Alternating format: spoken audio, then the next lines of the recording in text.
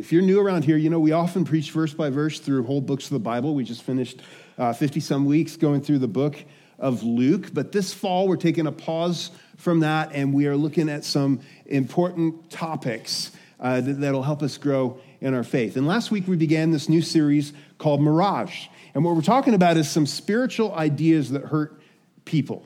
We're looking at some popular ideas that float around in our culture, and they're either untrue or oftentimes just incomplete.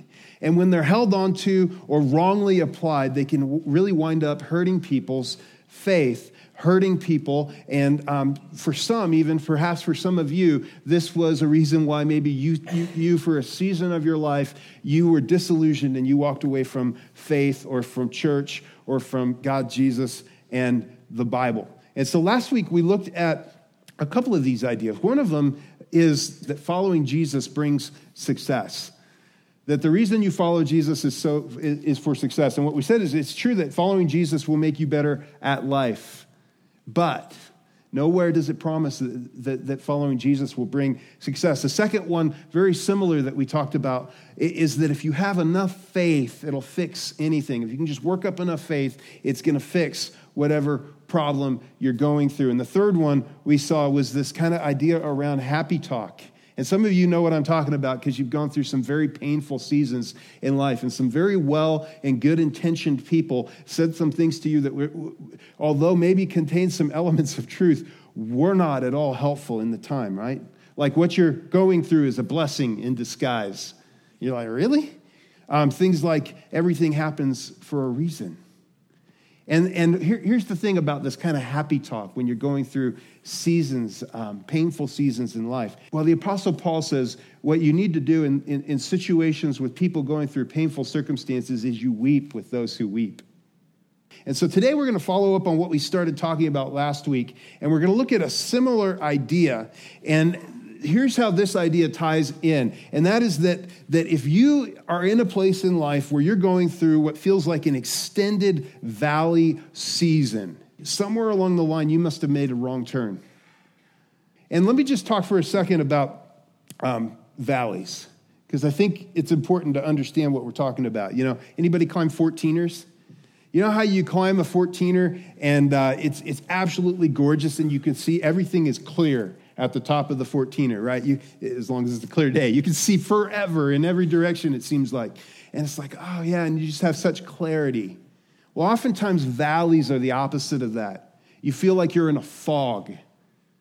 You feel like nothing is clear. What seems so clear, maybe in a moment where God spoke to you in a very unique way or led you in a very unique way, or you just were so, you had a clarity about where your life was headed, and then you come down into a valley and nothing's clear anymore. There's three common attributes of valleys that I've seen. One of them is that there's valley seasons that just feel so repetitive, where it's a long season where you just feel like you're going through the motions over and over and over again, and somehow you lose the perspective of how this ties in to the bigger picture, and you find yourself asking questions like, does all this even matter?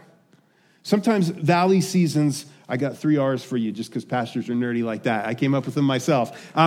Sometimes these valley seasons are rehabilitative. And you've experienced this in a season where you've gone through something very painful, perhaps actually a physical injury, but most of the time an emotional injury where you've been through something really rough and you're in this valley season. And you feel like, is this pain ever going to end? I remember a couple of years ago, I was doing calf raises with bare feet, and I damaged the soft tissue on the bottom of my foot. And I thought it was this dumb little thing that would go away. It took like a year to go away. I couldn't believe it. It was so painful for so long.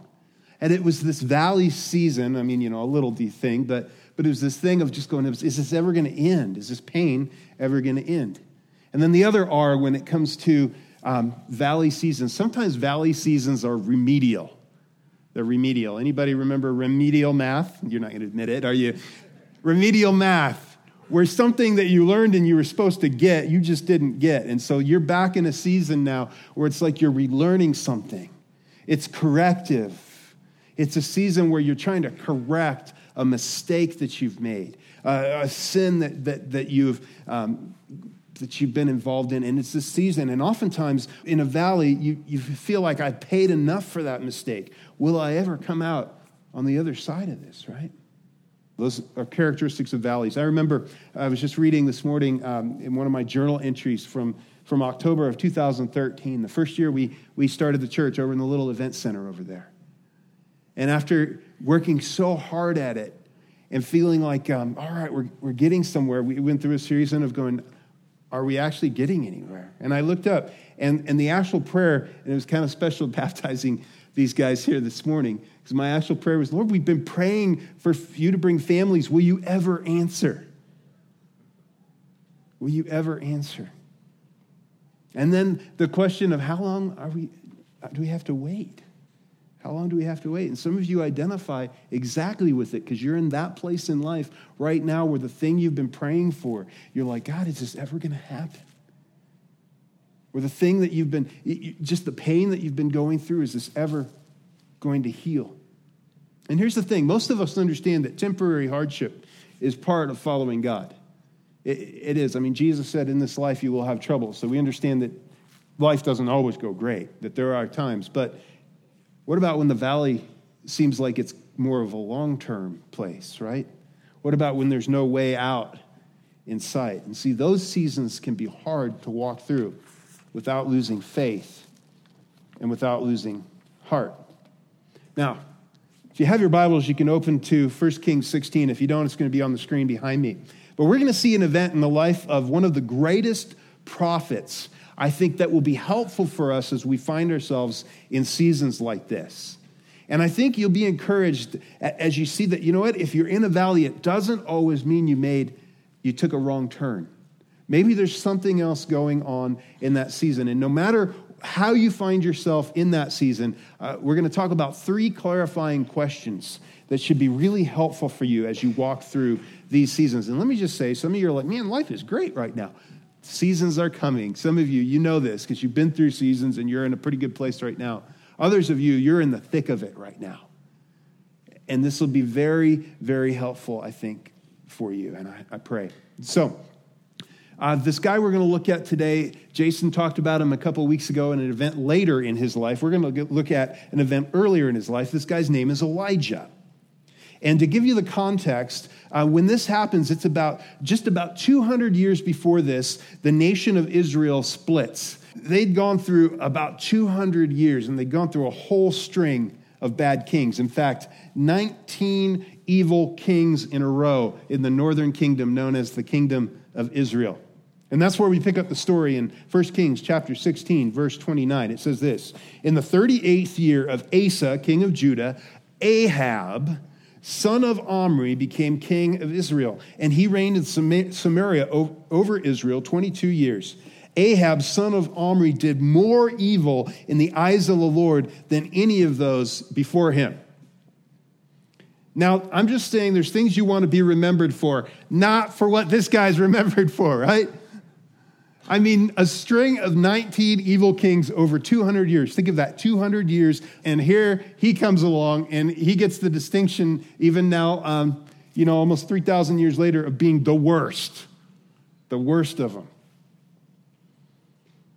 Verse 31, he not only considered it trivial to commit the sins of Jeroboam, son of Nebat, who introduced idolatry, but he also married Jezebel, the daughter of Ethbaal, the king of the Sidonians, and began to serve Baal, a false idol god, and worship him. Baal was one of the chief little g gods that were worshipped in the area. Now, so he's not only the worst evil king, but to top it off, he marries this woman named Jezebel. Let's do a little survey right here. How many of you named your daughter Jezebel? None of you. So interesting to me. Isn't it interesting that 3,000 years later, that name is still synonymous with evil, right? Now, some of you may have named your cats Jezebel, and I understand that.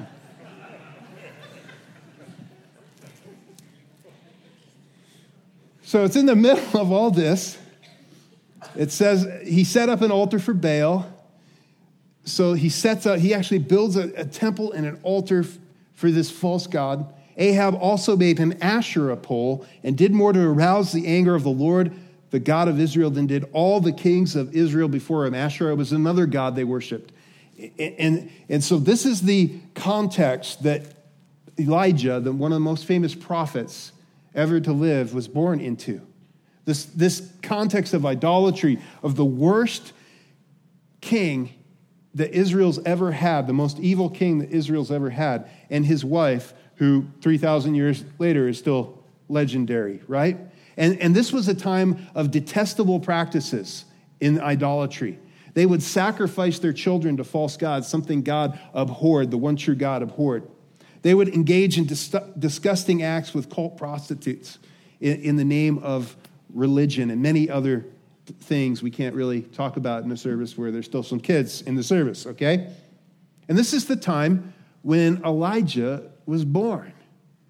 Talk about a fun season to be alive in, huh? Not really. Not really. And during this time, God raises up this one guy, Elijah, and he gives him a mission. Instead of bringing an army against Ahab, he raises up one man. And for some of you, there's something that God wants you specifically to stand up for in your surroundings. And you're waiting for somebody else to do it, but he wants you to be the one to take that step in your school, your workplace, your home. And so we find out right here, and this is really all we know about Elijah from the beginning. Now, Elijah, the Tishbite from Tishbe in Gilead. This is where he's introduced. And we see he is introduced by where he's from. That's all we know. Oh, it's Elijah from Tishbe. And so in verse 1 of chapter 17, here's how the story unfolds.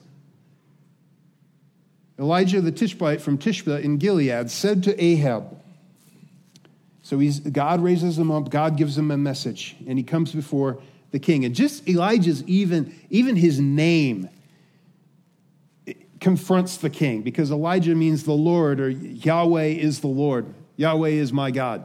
The one God, the God of Abraham, Isaac, and Jacob is my God. And so this guy, Elijah, stands before him, and even his name confronts this wicked king, Ahab.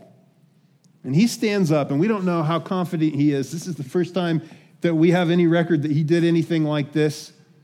Talk about intimidation. You've been called to do some intimidating things.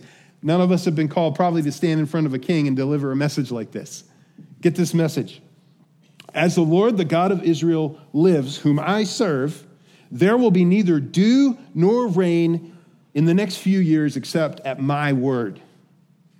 Now, this is a strategic, prophetic judgment. This is a big deal. This is like he comes up, he delivers this, mic drop, boom, and he just kind of walks away. Because this is a huge judgment. We don't really get the weight of this because we don't live in a society that's based completely on agriculture.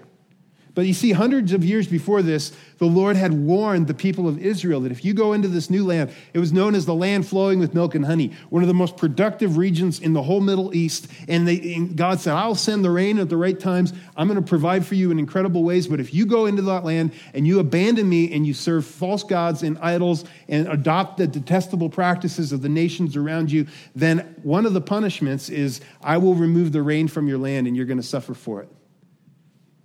And so Elijah is just delivering the word that, hey, after 200 years, enough is enough. And God's going to do what he warned you about. And in an agricultural society, this isn't just like an economic slowdown. This is an economic shutdown. This is a big deal. This is famine. This is where you're scraping by just to survive. It's a very difficult place. And so Elijah delivers this message to the king. And it says this, then the word of the Lord came to Elijah. Leave here. Now see, if I was Elijah, I'd kind of want to drop this like mic drop moment, and then I'd kind of set up in a little cottage and just watch this unfold and gloat. But that's because I'm probably not as good a guy as Elijah, right? So maybe he wanted to too, but he didn't have the option. See, check this out. The Lord speaks to Elijah right after this amazing moment. He just had his first sort of big moment in his new career of being a prophet and ministry. This is his introduction to the nation and to the king. This is a big deal moment for him. And then right after this, it says, leave here. The Lord speaks to him. Leave here, turn eastward, and hide in the Kerith ravine east of the Jordan. You will drink from the brook, and I have directed the ravens to supply you with food there. And so he did what the Lord had told him. Because that's what you do. When God clearly speaks something to you, you obey. When you know that God has given you a directive, you obey. Whether that's something he's clearly spoken in his word, a moral thing or an ethical thing, you do what he's spoken, or whether that's something he has clearly communicated to you about, a direction in your life. When he clearly speaks, you obey. And Elijah obeys. He obeys. And so if you're taking notes, you can write these three things down, because I have just 3 questions for you to remember. That when you find yourself in a valley season, you need to ask these 3 questions to help bring some clarity to your situation. And the first clarifying question is this: why am I here? Why am I here? It's a very important question to ask before you rush out and try to fix anything. Because especially guys, we like to fix it, right? But before you go into fix it mode, you need to clarify, why am I in this valley season? What's the reason I'm here? And for Elijah, the answer was real simple. I'm here because of obedience. I'm here because of obedience. I'm in this valley because God wanted me here. I am here because I said yes to God. Now, here's what you got to know about the Kerith ravine. Literally in the Hebrew, it means cut off. Cut off from fellowship. Cut off from blessing. Cut off from everyone else. And so God leads this super prophet who he's just used to deliver this message. And the first thing he does with them is he directs him to go into this valley season where he is cut off from comfort, cut off from all the things that make life pleasant. And this is very, very common in Scripture. You see, God brought Elijah here because before he was going to do a great work through Elijah, he had to do a great work in Elijah. Before he would do a great prophetic work through Elijah, he had work that had to be done in Elijah's heart. And so he brings him, actually God brings him into this valley season. You see, if you find yourself in a season that's a valley, it's not always a wrong turn. Sometimes God brings you there. This is common in Scripture. You see Jesus, right after his baptism, as the Holy Spirit descends on him like a dove, what's the first thing he does? It says the Holy Spirit drove him out into the wilderness where what? He was tempted. He had to go through a season, a valley. You see this in the Apostle Paul, who, even though he was a brilliant preacher and he had this amazing, incredible encounter with Jesus and went from persecuting the church to preaching the resurrection of Jesus powerfully, but even before God allowed him to do the incredible work that he did, which would go on to change the whole Mediterranean rim and the whole world, this really Paul is one of the primary reasons why you and I are sitting here 2,000 years later. God brought him into a season, 7 years in the Sinai desert, 7 years in Arabia. God had a deep work in him. He was talented, but God had a character work that he had to do in him before God would do a great work through him. And sometimes you are in a valley season because you said yes to God. A common trait when you're in one of these situations is it seems like obedience is backfiring. That you said yes and you obeyed what God was telling you to do, but it doesn't seem like it's working out. It seems like, in fact, it just stirred the pot. It's just, you're not connecting the dots. That was our first year as we tried to launch this thing. And then as we were working hard at it and it wasn't going as well as we thought, and then we had to decide if we were going to, abandon a salary and go for this full time. It's like, okay, God. And then we found out we might not have a place to meet anymore. And we're like, what? It's a season where you said yes to God, but it seems to be backfiring. It doesn't seem to be working out the way that you had imagined. And here's what you need to know in those times. Just because you're uncomfortable doesn't mean it's time to bail, to quit ministry or a job, or bail on a relationship, a marriage that you know you need to fight for. The second reason why you're here, the first one's obedience. You said yes to God. The second one is disobedience. And this is a common thing too. And this is a wrong turn. You made a foolish or a sinful decision.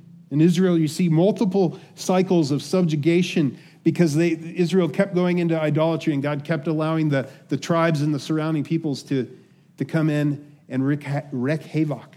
That's not said right. You know what I'm talking about. Yeah. Havoc. How about havoc? And you've experienced that in your life at times too, where you find yourself in a valley season and you know exactly why you're there. See, in seasons of disobedience, the one good thing about them when you find yourself in the valley is it's really easy to identify why you're there. It's not hard. There was a foolish decision, an unwise choice, or a series of unwise choices. There was a sinful decision, and it's left you in a season where you wish you could go back, right, and change it. The third kind of season, when you're asking questions of why am I here, is an I don't understand it season. And some of you are in one of those right now, where you're like, I don't think this is just a hardship because, I said yes to God, and I don't think there was any sin or foolishness. Maybe it's a health crisis. You're just going through it. And there's no good explainable reason. You don't understand why. And you know what? This is the hard thing. But in these seasons, humility is coming to the point of going, you know what? I may not ever understand this in this life. Can I make a confession as a preacher? I still struggle with the book of Job. Maybe you do too, if you've ever read it. If not, read it, right? It's like, wow, that's harsh. That's hard. You talk about, I know he ended up, it ended up turning out well for him, but I think about, well, what about all those kids that got, It's a hard one for me. And the truth is, there's just some answers we're not going to get in this life. And sometimes you are in a season where it's like, I just don't understand. And so Elijah finds himself in a valley season, in the Kerith ravine, literally cut off. Now, it goes on. Verse 5, so he did what the Lord had told him. He obeyed. He went to the Kerith ravine, east of the Jordan, and stayed there. In a little while, we're going to find out this was for a period of time. Quite a bit of time went by. Verse 6, the ravens brought him bread and meat in the morning, and bread and meat in the evening, and he drank from the brook. Now, if you grew up in Sunday school, anybody remember a flannel graph from Sunday school? If you don't, it's like, it's okay. You didn't miss that much, okay? This is flannel, and you'd put these little things on it. And this is like one of those like warm, cozy stories. Oh, this is the one where Elijah was in the desert, and the ravens brought him food, meat and bread. And it's all pretty on the flannel graph. But let me just take the shine off of this for a minute, okay? Because we do this. We read Scripture, and we don't understand the valleys and the depth of some of these things that these guys went through, right? He's being brought meat. Now, when I think meat, I'm just reading this in my mind because I like barbecue. It's like, all right, we're talking like a T-bone for breakfast and a ribeye for dinner. And like a nice baguette, and a croissant in the morning. I could do that, That's not what's happening here. Have you ever seen ravens? They're scavengers. Now, we don't know exactly. This is God's supernatural provision for him, but I don't think it's 100% pleasant, and it's definitely not T-bones and ribeyes. This is probably scraps and shreds of meat that are being brought that he has to then figure out a way to cook up, right? And then he's drinking out of this probably dirty little brook. And there's these scraps of bread, and God's providing for him literally what he needs. But these are ravens. They're dirty animals. I have a cat. We have a cat. We've talked about the cat a lot. That's why those of you that have been coming for a while are laughing, because this cat adopted us, and it was not my choice. I'm still a little bitter. But she's kind of working her way into my heart. So we had this cat, and this cat on the backyard, it was the craziest thing. We're back hanging out in the evening, and this little bunny runs by, and the cat, in a gruesome, gutted it. It was nasty. It was like Discovery Channel, National Geographic stuff.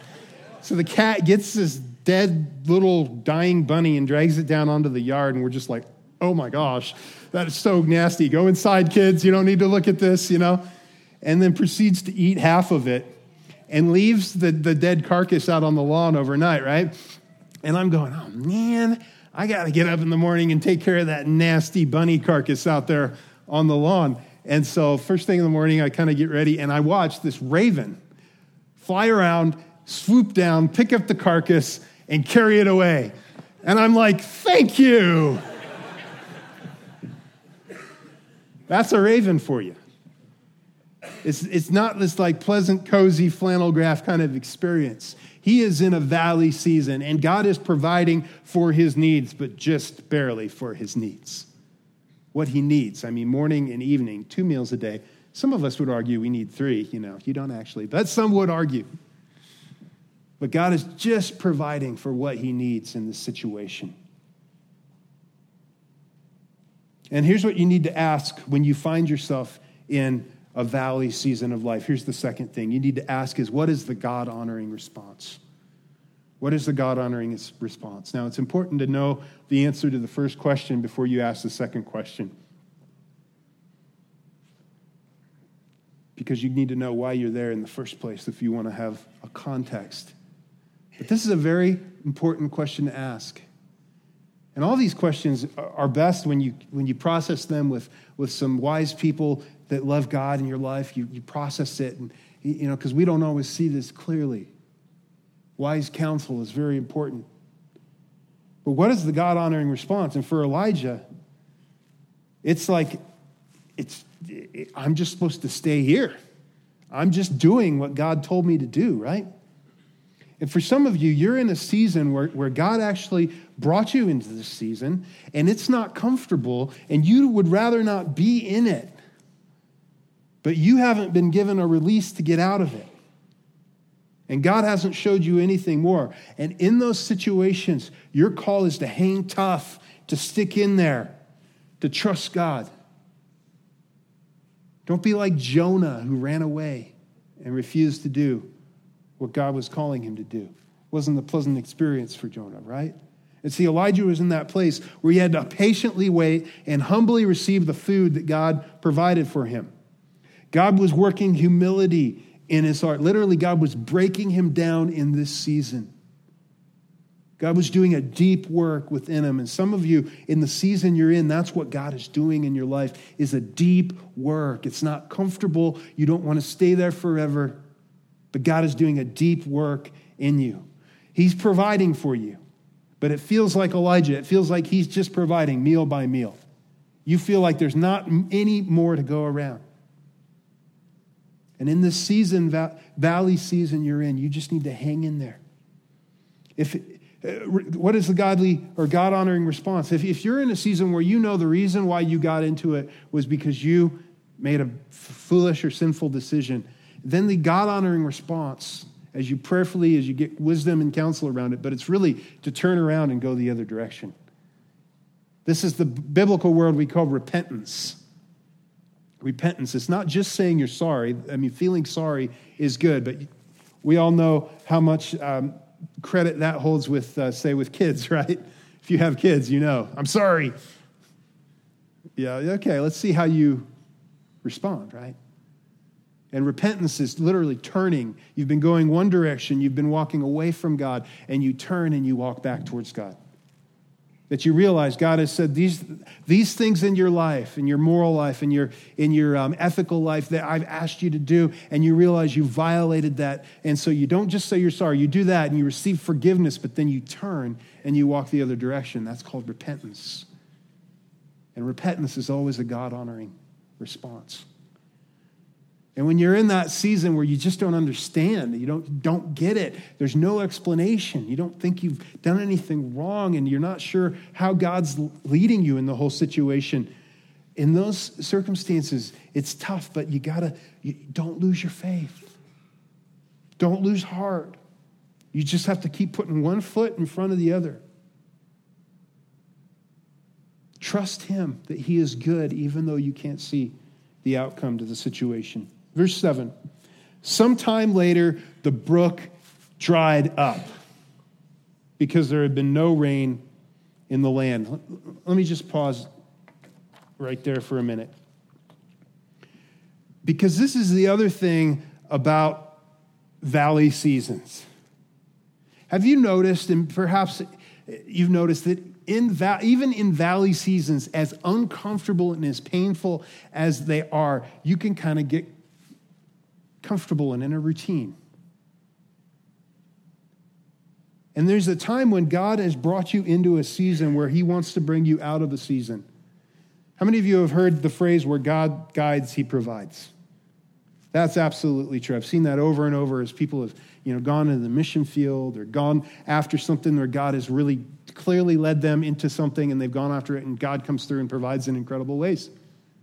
But there's another phrase, it's the inverse of that, and it's also true. And sometimes God allows you something to dry up in your life that was bringing you sustenance before, because he wants to move you into a new place of obedience to him. He wants to move you into a new place of significance for something he's called you to in life. And this is what happens for Elijah.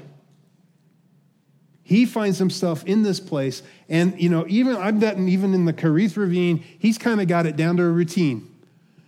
He kind of figured out the right salt, spices, and how long to grill it on the little coal fire to make these little shreds of meat kind of good, And he'd put that little loaf and crumbs together, and he would kind of, it's not the best thing in the world, but hey, it's not a bad living, right? And he's kind of comfortable, even in the midst of it. And then God allows literally the source of his life, the brook, because you can live for quite a while without food. You can't live very long at all without water, especially in a hot desert. And he allows that to dry up. And I don't know what Elijah was thinking, but I know what I would be thinking. Are you kidding me, God? I've been obeying you. I went where you said, and now you take this away. I experienced some emotions like that when we walked away from a perfectly good salary and said, we're going to launch this thing, and then we find out we don't have a place to meet, quite possibly, and we're like, oh no, God, wasn't just stepping out in faith good enough? What are you doing? Some of you experienced that. Some of you are experiencing something like that right now in your life. And see, sometimes the reason God allows that to happen is to move you into a place of deeper significance, because he realizes you've gotten comfortable in this. Even in this valley season, you've gotten in a groove, you've gotten comfortable, and he wants to move you into a new place of significance. He wants you to get to the things. See, the deep work he's doing in you isn't just about you. We say this frequently around here. Life is for you, it's not about you. Don't ever get those confused. Life is for you, it's not about you. And the deep work that he wants to do in you during that season that he has you is not just for you. It's for accomplishing the purposes he has for you in this world. It's for impacting the people that he's called you to love in your workplace and in your school. It's for making a difference in whatever the area he is that he's lighting your heart up about. It's not all about you. And so during this time, the brook dries up, and then the word of the Lord comes clearly. He's got Elijah's attention. He's ready to listen. In verse 9, it says, go at once to Zaphareth in the region of Sidon and stay there. This is about 100 miles away, all the way on the Mediterranean coast. I have directed a widow there to supply you with food. If you're taking notes, the third thing you need to write down as you're going through these seasons is you really need to ask, what do I need to learn from this? What do I need to learn from this? And I think one of the big things, if you're walking through a season of disobedience, obviously don't do it again, right?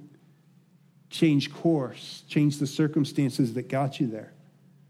But one of the big things you learn in these valley seasons is God's grace is for you. That there is mercy and love and forgiveness available to you. You may have blown it in an area, but he loves you.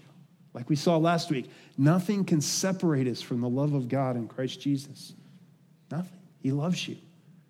And he offers forgiveness and grace for you. Doesn't mean it's going to be a quick, easy road out of the valley. It's going to take some time. It's going to be painful. But you can have full assurance of his forgiveness and his love and his grace for you.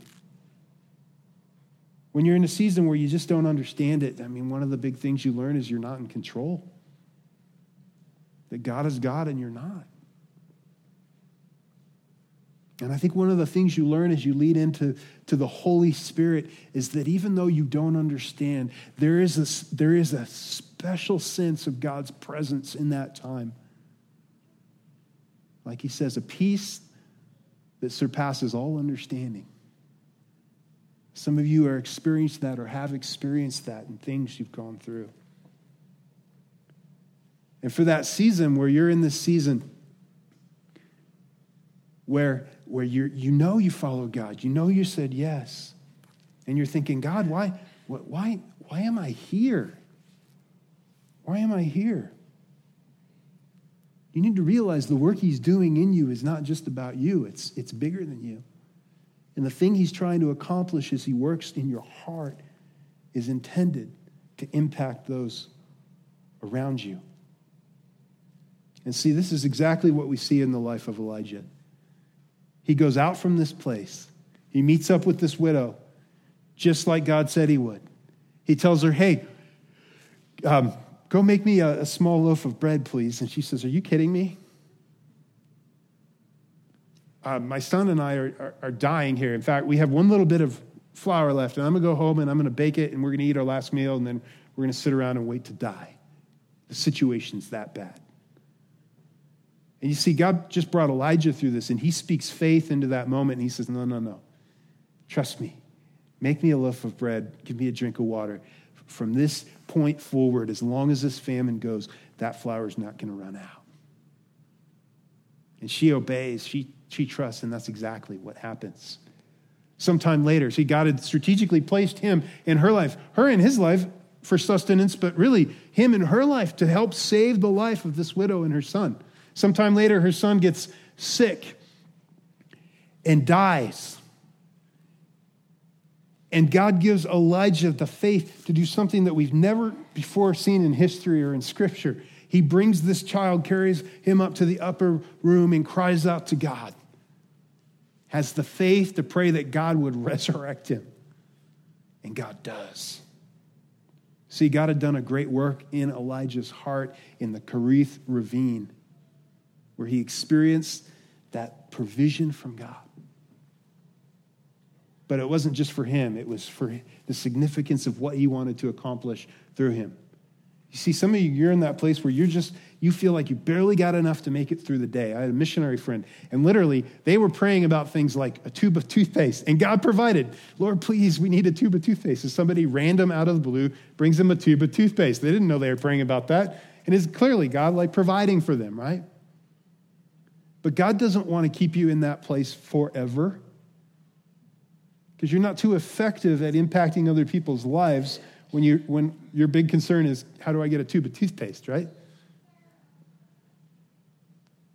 And every step that God has on this journey for you will probably require more faith. And it'll be a bigger step of faith along the way.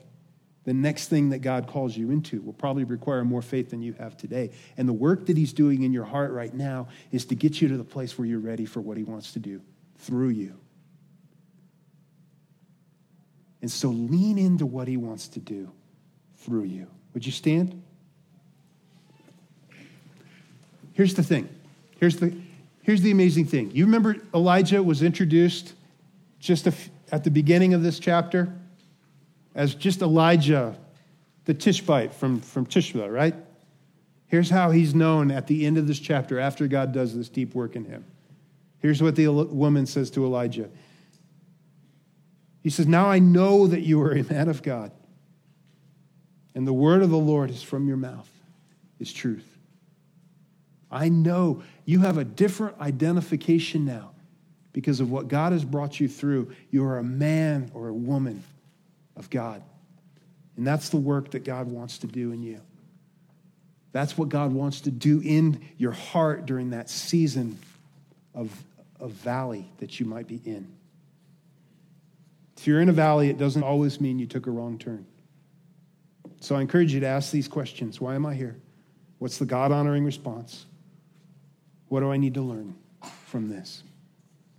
Let me just say for some in the room, God has allowed you to be in a valley so that you will come to a place of acknowledging your desperate need for him. You realize you've made a mess of things out of your life. The truth is you can't straighten out your life out on your own. Oh, you might be able to get the circumstances changed, but when it comes to being spiritually okay with God, you can't do that on your own. You can't get right with God on your own terms. It's only by his grace, unmerited favor. And that's offered to you by embracing what he did for you when he died on the cross and he rose again. He might not fix your circumstances right away, but he offers you forgiveness and the assurance of right standing with him and the promise of eternal life, that nothing can separate you from the love of God in Christ Jesus. And so as we close in prayer, I just want to invite you to bow your heads and close your eyes. I just want to invite you to respond. And if that's you in the room, either quietly or out loud, you can pray a prayer like this after me. Lord Jesus, I know I've sinned. I need you. I need your forgiveness. Forgive me. I want to turn from my sin and follow you. Welcome me into your family and give me eternal life. And Lord, for all of my other friends, I just want to ask that you would just give them clarity to know exactly, that they would remember, if they're not in this season, that they would remember it. But if they are, that they would just have the clarity of knowing why they're there, and that they would know what is the God-honoring response, and that they would learn and get what you're trying to teach them during this time. And we pray these things in the name of Jesus. Amen.